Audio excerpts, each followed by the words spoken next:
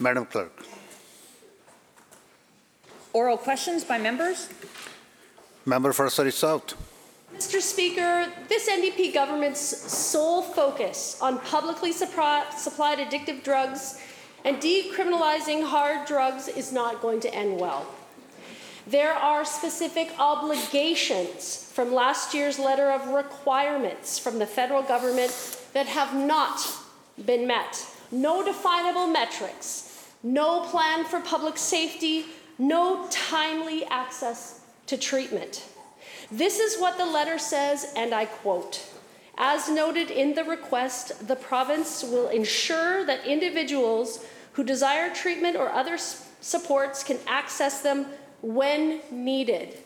End quote. To the Premier, why is he proceeding with the decriminalization of dangerous drugs like crystal meth, heroin, cocaine, and fentanyl without first ensuring timely access to treatment and recovery as was promised?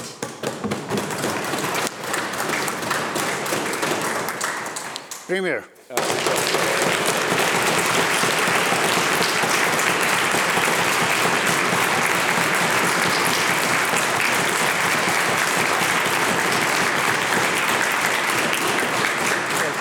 Honourable Speaker, and thank you to the member for the question on an issue of mental health, addiction, the toxic drug crisis that we're facing. I know it's front of mind for members across this chamber.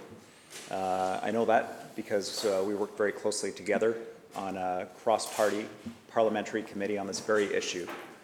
And the member raises issues of decriminalization and safe supply.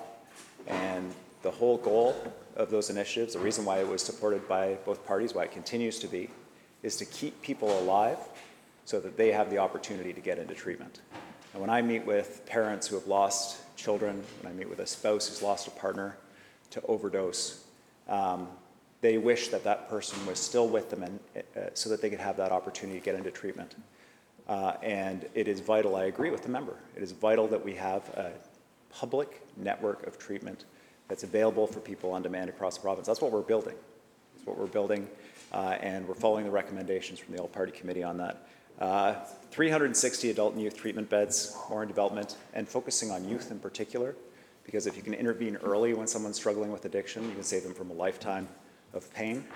And I'm really, first of all, encouraged by the fact that the opposition is raising this as an issue, that they are embracing this idea that government should be funding public treatment. I'm glad that they're supporting that, and I encourage them to continue pushing in that direction. We all need to work together on this important issue.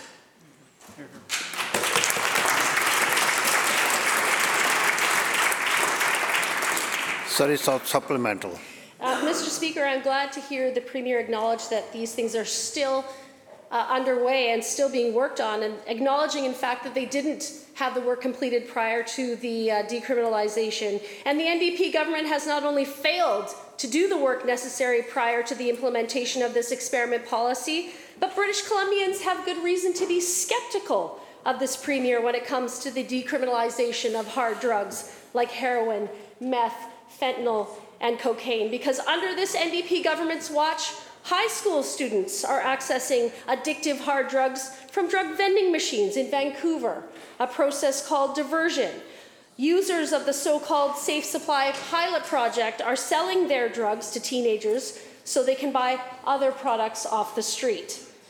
The NDP government has failed to provide oversight to make sure that addictive drugs don't get diverted to teenagers. So how can families trust this Premier to protect youth while decriminalizing fentanyl, crystal meth, given the NDP government has taken such a lax approach to publicly supplied, highly addictive drugs being resold to teenagers? Premier. Well, thank you very much, Honourable Chair. The member knows the reason why every member of this place came together through the All-Party Committee and supported initiatives around safe supply and decriminalization is to give a chance to get that healthcare worker, you know, when a mom's got a kid struggling with addiction, to get a healthcare worker between that kid and a predatory drug dealer, to give that kid the opportunity to remove that stigma, to have that conversation with a parent, look, I'm struggling with addiction.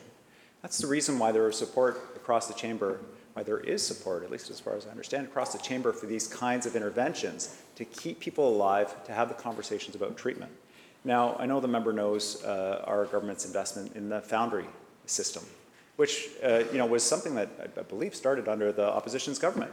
We believe in that kind of intervention. I think we are on the verge of opening up to 24 of those now, and doubling the number of beds for youth treatment. And the critical piece here is around making sure that that treatment is available for people. We're working with St. Paul's Hospital, Providence Healthcare, for people who show up in an emergency room after overdosing, that they can go direct into detox, direct from detox into treatment, all on the same site. So there's not even an opportunity to lose that person in a cab on the way to a treatment facility.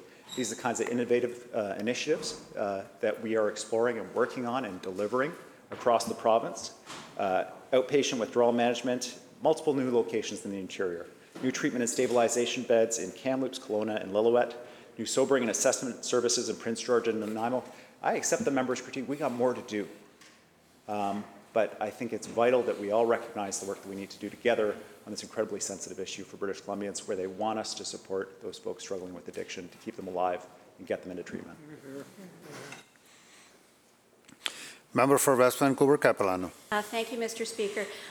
What I just understood the Premier to say is that these beds and these supports are being explored and they're being worked on. In the federal letter of requirements, there is an obligation to have these recovery beds and treatments available at the same time as decriminalization has come in, and I am hearing that that is actually not what is happening. There is also an obligation to have done a comprehensive public education plan, particularly for youth. But instead, Mr. Speaker, of an awareness campaign that illicit drugs are harmful and addictive, the NDP are letting their allies do that public education. So the former employer of the Premier, Mr. Speaker, Pivot Legal, and the Vancouver Area Network of Drug Users are even actively working to discourage people from seeking treatment. So a quote from Vandu, quote, "Police should not be handing out health information cards. The only role police should play in decrim is to stand down," unquote. So this question is to the Premier. Why is it that the only information about decriminalization and its harm, or not harm in the case of Vandu and Pivot Legal, why is that information and communication only coming from Vandu and Pivot Legal instead of public safety information coming from this NDP government? Minister of Mental Health and Addictions.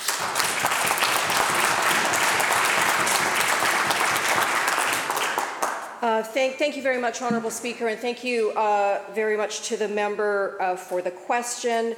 However, the supposition in the question is just simply wrong.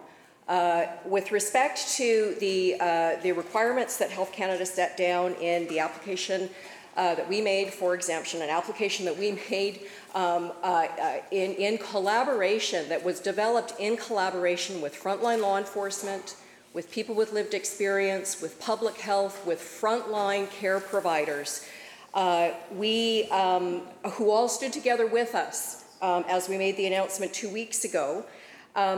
Issues with respect to how we communicate the intention of this have been very broadly discussed across all of those partner groups, and we are working with school districts, with youth-focused organizations, through our youth mental health support organizations such as Foundry, such as ICY teams, to ensure that those important frontline folks who work directly with kids understand what the intent is. We have a very robust curriculum in our K-12 system with respect to mental health and substance use, and those are the primary mechanisms we're relying on to communicate this very important information for children and youth.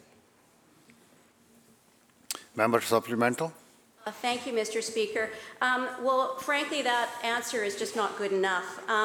The province has committed, and I'm reading directly from the letter of requirements, has committed to ensure that individuals who desire treatment or other supports can access them when needed. So the words I'm hearing are, it's in process, we're doing it, we're exploring it.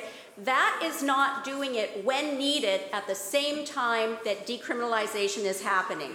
1 year after the federal requirements were issued, these things should be up and running. The letter of requirements also calls for a comprehensive consultation with communities, but instead, communities are being forced to act on their own when it comes to public safety. Campbell River has passed a bylaw to give enforcement tools to address the use of open, hard drugs like heroin, meth, fentanyl, and cocaine in public areas. Councillor Ben Lanyon says, quote, "The need for this is in direct response to the unknowns that we're facing," unquote. So to the Premier, why are communities like Campbell River being left on their own to manage the impact of open drug use in their parks and their public areas? Minister. Thank you very much, Honourable Speaker. The core planning table that had met for years leading up to the application for the exemption included the BC Union of Municipalities, and we've been working very closely with our partners in municipalities with respect to the impacts in communities. I understand that there are some municipalities who have taken particular, what they view as preventative measures, not that there are particular issues they're dealing with that they're faced with right now, but what they view as preventative measures to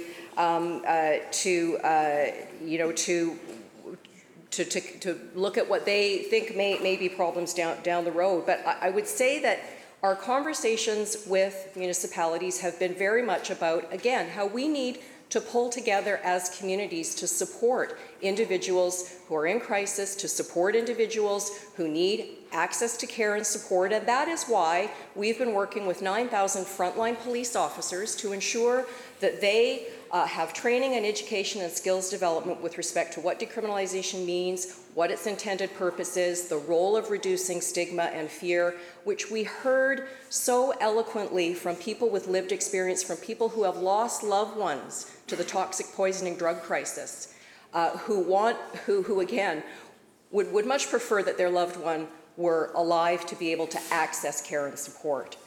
That is the purpose of decriminalization. That is the purpose of the work we're doing with all of our partners, including municipalities, and we're going to be there to work with municipalities through whatever issues sort of arise on the ground for them. But this, again, is something that we are working together with all of our partners to work through, and that's the work we'll continue to do. House Leader of the Third Party.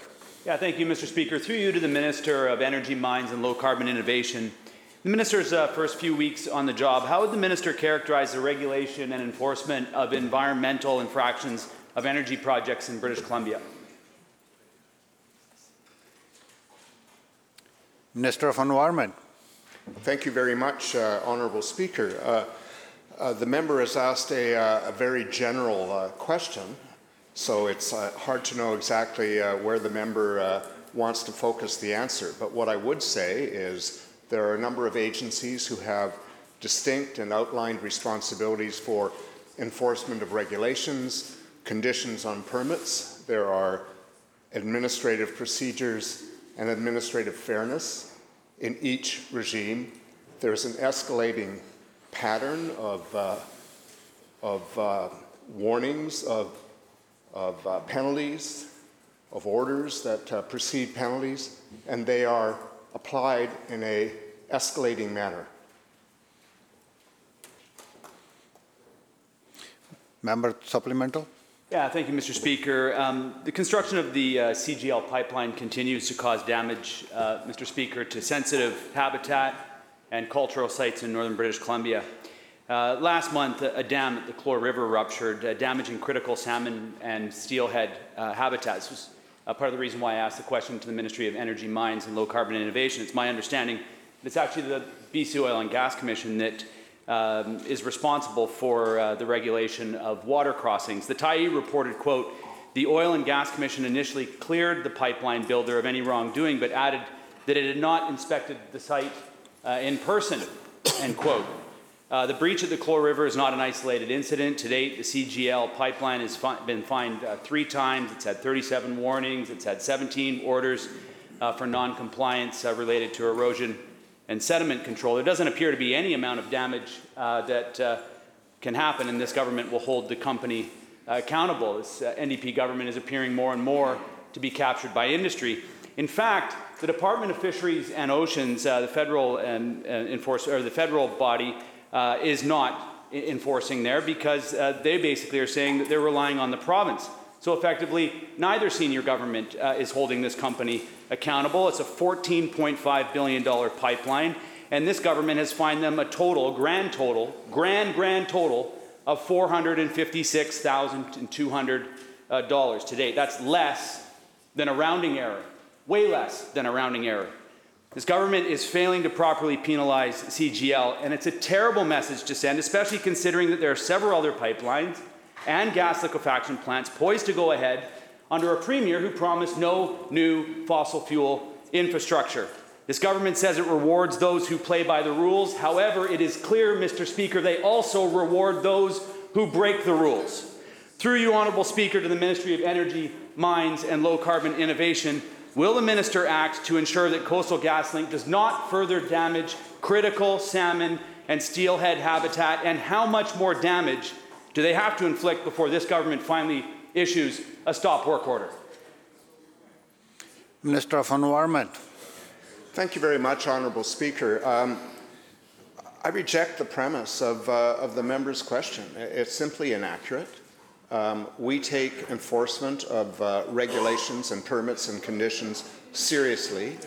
The Environmental Assessment Office, along with, in some cases, inspectors from the Oil and Gas Commission, in some cases, inspectors from other divisions in the Ministry of Environment, regularly inspect behaviour on the CGL pipeline as well as many other projects. There have been numerous inspections by EAO officers of CGL. There have been orders, there have been meetings, there have been an escalating series of penalties.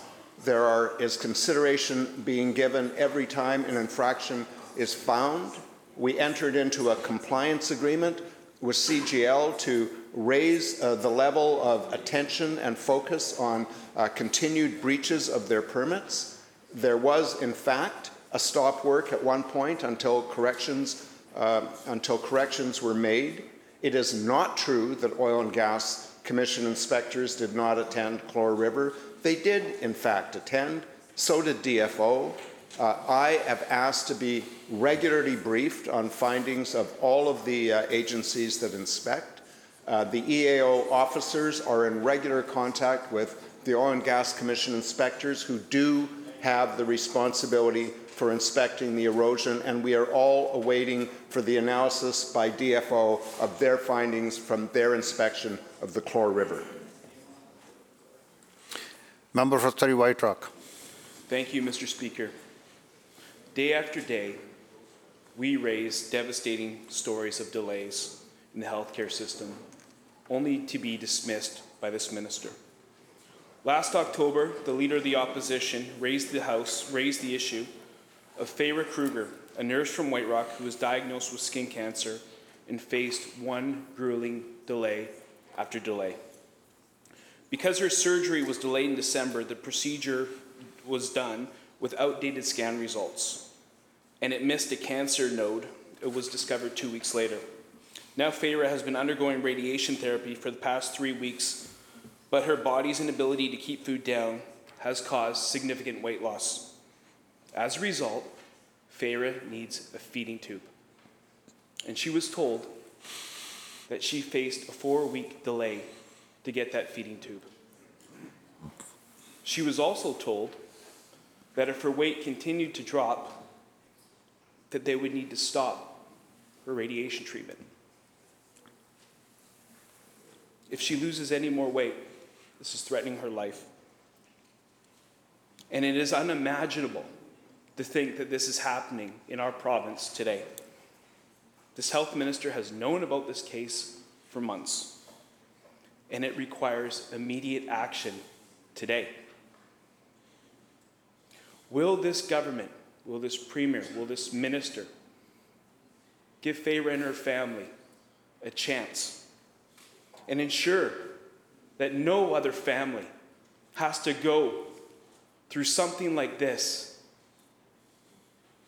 that would likely save her life, to get a feeding tube, a routine procedure that she has now been told she will take 4 weeks to get?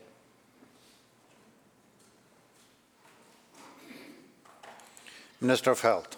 Thank you very much, Honourable Speaker. And of course, anyone who's struggling with cancer needs care, deserves care, and gets care in BC. And Honourable Speaker, in this case and in others, and the member will know, because I work on issues with him and all members of the House all the time, how deeply everybody in the system cares, including the doctors and nurses and healthcare workers responsible for care in this case. So of course, I'll look into the issues that the member has raised today. And it reminds us of the continuing need to invest in our public healthcare system, to have more doctors and nurses, more oncologists and surgeons, more supports for people. And that's what we're going to continue to do, Honourable Speaker. So the member will know, because he knows it personally, that when cases are brought to my attention, I work with members all over the House, and I will, of course, work in this case, and to the family and everyone involved in dealing with very difficult healthcare issues for themselves. They have our compassion and they have our support. And the member will know that all of the people involved in these processes, all of the healthcare workers involved, behave with that in mind. Member for Prince George Wilmot. Well, thank you to the minister. To be clear, this situation was raised with the minister months ago. And it is unbelievable that the minister thinks that we can continue to bring case after case after case individually to his attention. It is symptomatic of a healthcare system in crisis in British Columbia. Because in fact, in this province, people are dying on wait lists. And it's not just patients that are suffering, and the minister knows that. There is burnout. And there are reports of toxic workplaces where doctors and nurses face retaliation for speaking out. It is leading healthcare professionals to abandon their jobs and resign across the province. Staffing levels are at critical levels. And yet the minister has today on his desk a proposal from the Canadian Association of Physician Assistants to get some desperately needed help for the people of Port Hardy and elsewhere. I raised that issue with the minister months ago, in fact, almost a year ago. The proposal is supported by the Doctors of BC, the First Nations Health Authority, the BC Rural Health Network, and even the MLA for North Island, all of them begging the minister and this government to agree to the proposal and recognize the role that physician assistants can play in the healthcare team. Physician assistants are permitted in other provinces, and once again, they can't work here in British Columbia. And they could start to work almost immediately. So knowing that we should have all hands on deck in this province, and that the proposal is widely supported, even by government members, will the Premier, or Penny Ballum, or someone over there, take what is a seemingly immediate step and direct the Health Minister to approve the proposal that will provide desperately needed help? Minister of Health. Thank you, Honourable Speaker. And over the past number of years, our government has taken, I think, unprecedented action to build out the health care team. I became Minister of Health. We were last in Canada, last in nurse practitioners. We've more than doubled the number of nurse practitioners practicing in BC. Honourable Speaker, we've built out the healthcare teams in primary care, with allied health workers and mental health and addiction specialists and nurses and nurse practitioners supporting doctors in community. The member, I think, understands that the reason that physician assistants have not been approved in the past in BC is that the previous government reviewed the issue and repeatedly rejected that. They did. That is a fact. That we don't train physicians assistants in BC, and therefore it's a constrained number. This is an issue in terms of their licensing and so on that involves the ministry, but it also involves the College of Physicians and Surgeons, and they are looking at that issue right now. But people have to be in this province, have their scope of practice regulated and put in place. But when it comes to team-based care, an area where the province was deficient in 2017, we've made unprecedented progress. Opposition House Leader. Thank you, Mr. Speaker. Well, on the question of physician assistants practicing in British Columbia, the member from Prince George Valemount raised this with the minister about a year ago, and the minister said that he would look at it, and I think what British Columbians are expecting and what medical professionals are expecting is that the minister is going to work on this expeditiously. We need these physician assistants to be added to the healthcare system to add the capacity that's needed. But, Mr. Speaker, I'll move to a different matter. Doctors should be practicing medicine in this province, as opposed to being muzzled by the NDP. The people of Port Hardy will soon be down to their last doctor in their emergency room of their hospital, Dr. Alex Nateros. But instead of giving Port Hardy's last doctor the physician assistant that he has been asking for, he has been suspended. Now, what did this doctor do recently? Well, he called for this NDP government to be held accountable for the collapse of BC's healthcare system. Now, this is the most high-profile muzzling of a healthcare professional in the province, but let's remember that hundreds of nurses and doctors have also been silenced from speaking out about the quality of care in the province and the collapse of BC's healthcare system. So my question to the Premier is this: will he direct the Minister of Health to stop his muzzling of healthcare workers, and as importantly, will he ensure that the people of Port Hardy are not left without a single doctor in the emergency room of their hospital? Minister of Health. Well, the Island Health Authority, Honourable Speaker, has a director of medicine who's an outstanding doctor, who people in all communities on Vancouver Island will know, Dr. Ben Williams. And Dr. Ben Williams, in that position, has a legal obligation when he becomes aware of patient cases that must be investigated to take that action in the name of patient safety, and that's what he does, Honourable Speaker. And that's what occurred in this place. I refer the honourable member to the detailed response that Dr. Williams has put in place. What happened in this case has nothing to do, Honourable Speaker, nothing to do with the public comments made by anybody about the public healthcare system. It has nothing to do with it. And to suggest that it does, Honourable Speaker, is just false. And I go further, Honourable Speaker. What has happened since 2017 is the implementation of all of the recommendations of the review by the Ombudsperson of health firings in BC. The change in the law brought in by the then Attorney General, now Premier, on the Public Interest Disclosure Act, an assurance that people can speak out in this province. That is something that we passed in this House, that the opposition, I believe, supported, notwithstanding their conduct in government in the health firings matter. Honourable Speaker, we take it very seriously. Everyone has the right to speak out. Everyone should have that right to speak out. Their speaking out makes the public healthcare system better. But when senior doctors do their job, Honourable Speaker, to protect patients, and the member doesn't know what it's about, he doesn't have the slightest clue, and he makes allegations about Dr. Williams and his actions, Honourable Speaker, that is, Honourable Speaker, not something I agree with.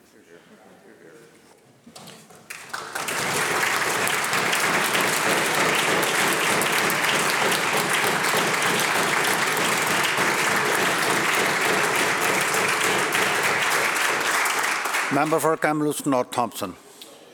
Thank you, Mr. Speaker. Time and again we hear in this place about the toxic work environments within health authorities, and within individual health facilities, from doctors, from nurses, from all sorts of health professionals working in those facilities. Time and again, this minister brushes those concerns off. That type of an environment gets fostered from the top down, Mr. Speaker. We've heard how people that are raising issues get threatened with muzzling, threatened with suspensions. So let's go talk to a nurse for crying out loud. So Mr. Speaker, let's look at why those healthcare professionals feel that that is happening. And let's see what happens if you're in an administrative side of healthcare and how this government and this minister treats you. Dr. Albert de Villiers, the former Chief Medical Officer for Interior Health, has just been convicted of sexual assault and sexual interference of a child. He's still awaiting trial on a few more charges for different incidents. It's extremely disturbing to everyone to learn that after he was charged in June 2021, he was allowed to return to work on October 4th, 2021, where he continued to collect a six-figure salary. No suspension there. Under this government, hardworking doctors and nurses that speak out are facing swift justice and suspensions, but a vile criminal like Dr. de Villiers was simply reassigned and allowed to continue to work and receive pay. Mr. Speaker, to the Premier, why does the Ministry of Health continue to foster a toxic healthcare workplace by muzzling and suspending frontline doctors, nurses, and healthcare professionals while protecting employment of administration accused and then convicted of something as egregious as sexual assault of children?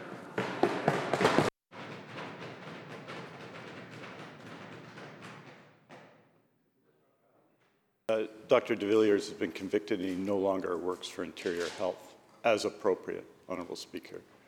And the members asked questions about the case of another doctor and have, I think, put into question the ethics of a senior doctor whose responsibility it is to protect patients. That is always what our senior doctors do in British Columbia. And I think to attempt to juxtapose those issues is disgraceful. We have taken steps, Honourable Speaker, repeated steps. You know, Honourable Speaker, they think, Honourable Speaker, they think that asking these questions of this seriousness requires heckling, Honourable Speaker. It does not. It does not, Honourable Speaker. It requires... Here they go again, Honourable Speaker. Dr. de Villiers rightfully is gone, Honourable Speaker, as he should be. With respect to... Honourable Speaker,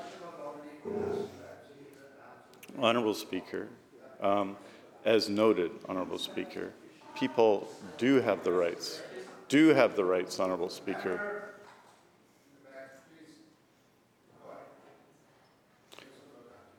People, of course, do have the right, will always have the right to speak out in our democracy, and that right has been assured by legislative action of this chamber, and they will continue to do so in our province as they should.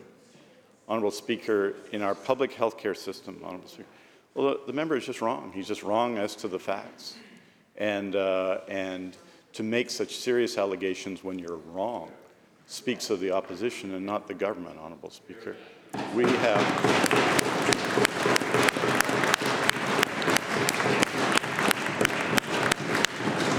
Honourable Speaker,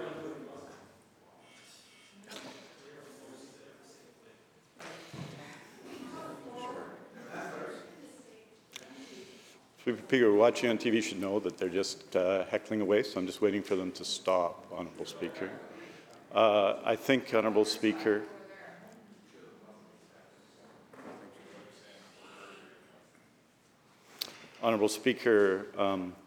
we expect our public health officials to act with the highest standards, and they do, Honourable Speaker, and we will continue to support people who need care in British Columbia with unprecedented measures to do so.